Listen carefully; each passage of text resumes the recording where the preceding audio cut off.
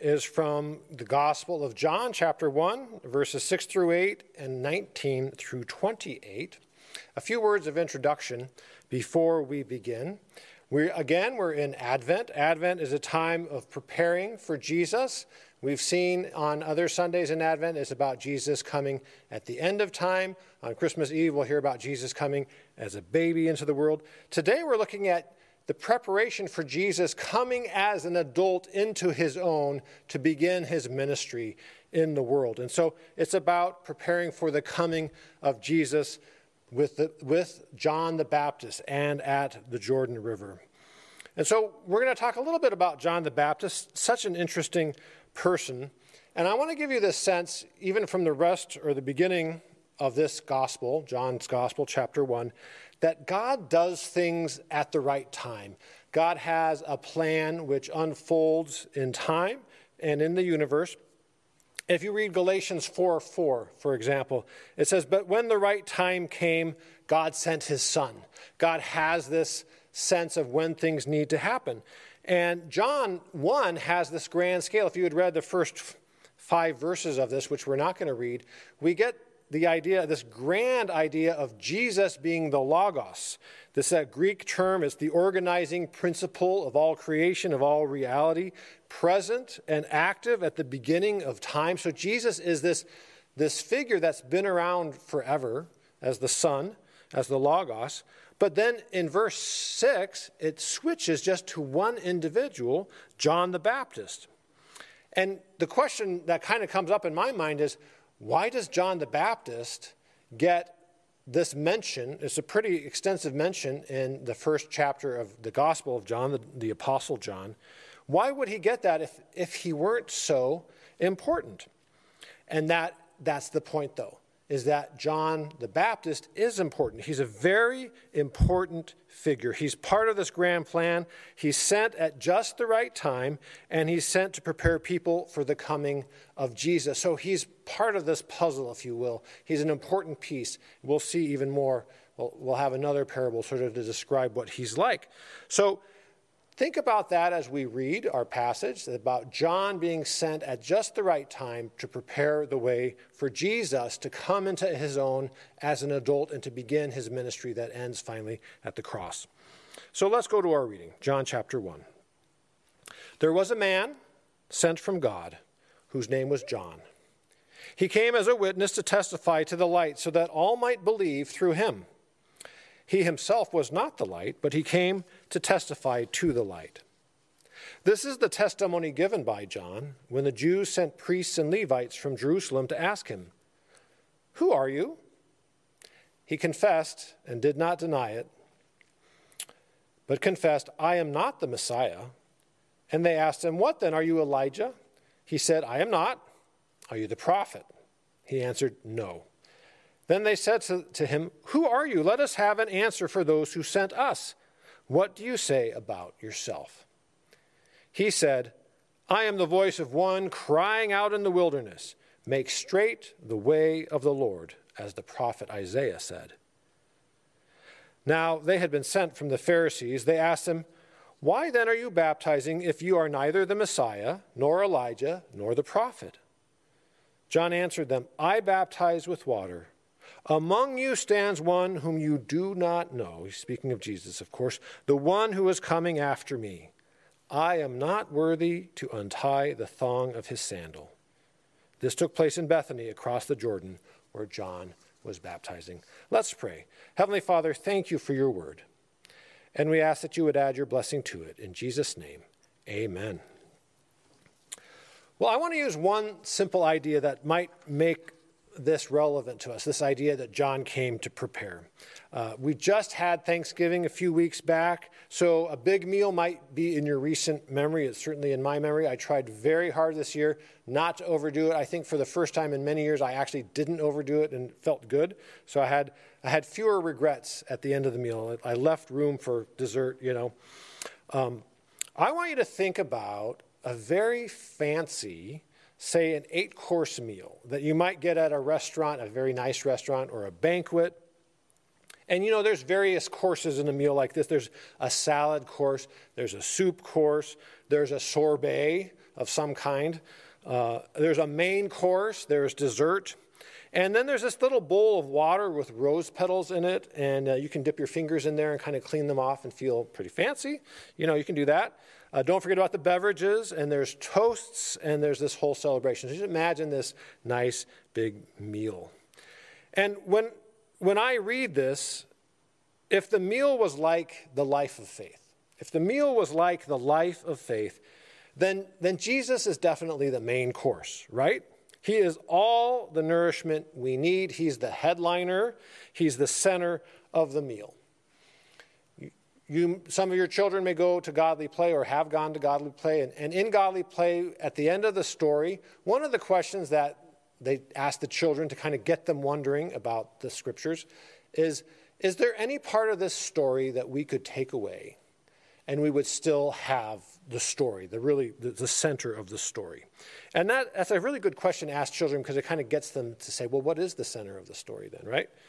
Well, you can't take the main course out of the fancy meal and still call it a fancy meal, right? It would be something else. I think you could take the little water with the rose petals out, and it would still be pretty fancy. The meal would still be 99% the meal, right? But if you take the main course out, you've got something else entirely. And of course, that would be the same with the life of faith. Yet so many people have tried this, is you can't take Jesus out of this story. You can't take Jesus out. He's the main part. He's the main course. So you can tell that we're already starting our own parable, which is something that I'm trying to do more and more of, is to write my own parables. I'm inspired. And so I'm going to ask you at home, and we're not going to respond necessarily the way we used to, is if Jesus is the main course, what course would John the Baptist be? And I'll give you a few seconds to think about that. If Jesus is the main course, what course would John the Baptist be? I think you have it. I think you know where this is going. John would be the appetizer, right? He'd be the appetizer. He's the one that creates an appetite for a more substantial meal. And that's what he says, even in what he says. He says, I'm here to prepare. Someone's coming after me that's more important than I am, right? So, but that doesn't mean appetizers, in my mind, the appetizer is like the second most important thing almost. Like, appetizers are great. They're very nourishing. They're important meals. I think if you take the appetizer out of the meal, yeah, you still have the meal, but it really diminishes the meal without the appetizer, I think. Sometimes as a family we eat at Chili's. We haven't been in the restaurant in the longest time, so this is a way distant memory. But you go to Chili's and you ask for the appetizer, and it's this bowl of delicious chips and salsa, and then when it's empty, they come and bring you more, and it's a bit dangerous. It's kind of like Olive Garden and those little breadsticks. I guess they just keep trotting those out forever. And there's some funny stories on the internet about people who stick them in their bag and get caught. Anyways, so sometimes when we eat at Chili's, I feel like the appetizer comes close. It never exceeds, but it comes close to rivaling the main course because I really like their chips. So John is now telling us what he's up to when people ask him. They say, are you the main course? Are you the main course? Or should we look for somebody else, right? Are you the Messiah? Are you the prophet? Are you Elijah? Right? Are you the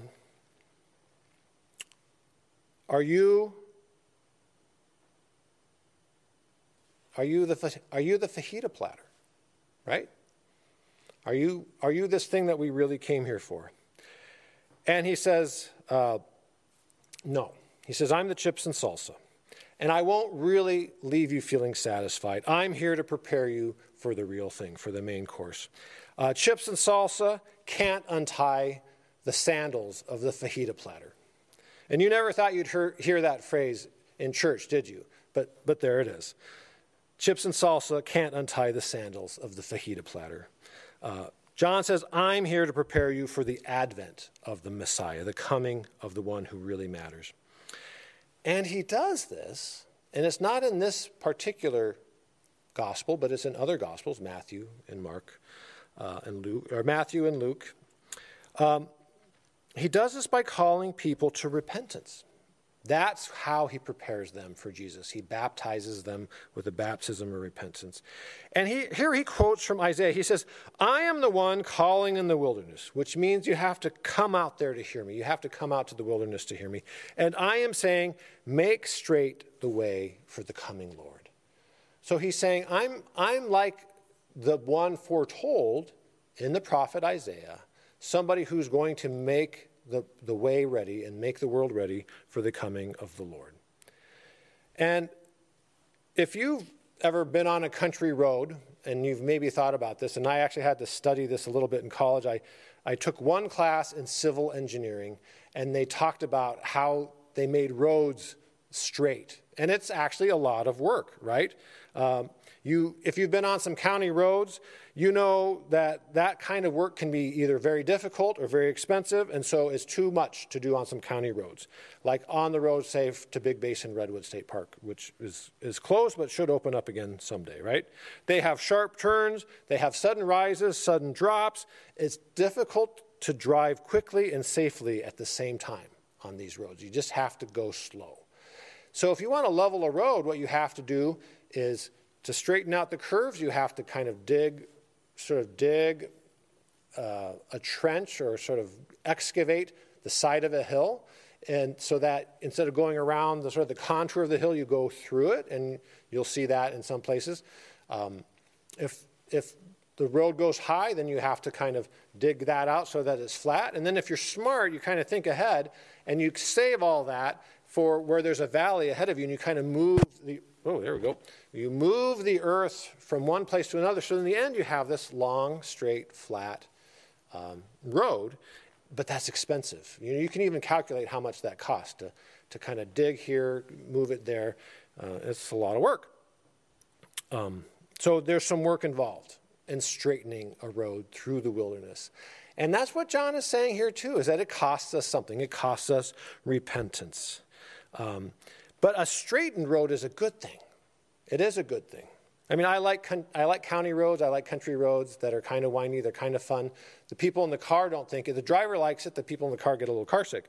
A straightened road is like an interstate, right? It's wide, so you can pass the slow pokes, right? It's straight and level, so you can get to your destination with confidence. You can see far in the distance if there's a slowdown or an obstacle. And John the Baptist is saying you need an interstate in your heart. You need to do some leveling work there so you can see ahead and get to the destination, get to the center, get to Jesus with confidence. There's some leveling work to do in your heart. And so really, there's a road that runs right through the heart and right through the soul of each and every person. And the question for you today, and for me and all of us, is what is our road like? What is the road like that's inside your heart? What does it look like? Have I put many things in the way of Jesus? Is my road cluttered up with debris? Can I even see him, or are there valleys of sin and mountains of pride in the way, right? Is it like this and like this? Or is it like this, and there at the end is Jesus visible? The appetizer, John the Baptist, he is saying that preparation means getting out to the wilderness, away from the distractions, and working on our hearts. And that means repenting of our sin. Deciding that the main course is more important than the dessert, better than the beverages, better than the salad. It's taking a deep look inside and saying, what can I take away so that the only main thing remains? Only Jesus is at the center of my heart, at the destination of my road. So I want that to be our work for this week, to get away from distraction, to look inside, and start leveling our hearts so that we prepare the way for Jesus to enter in this season.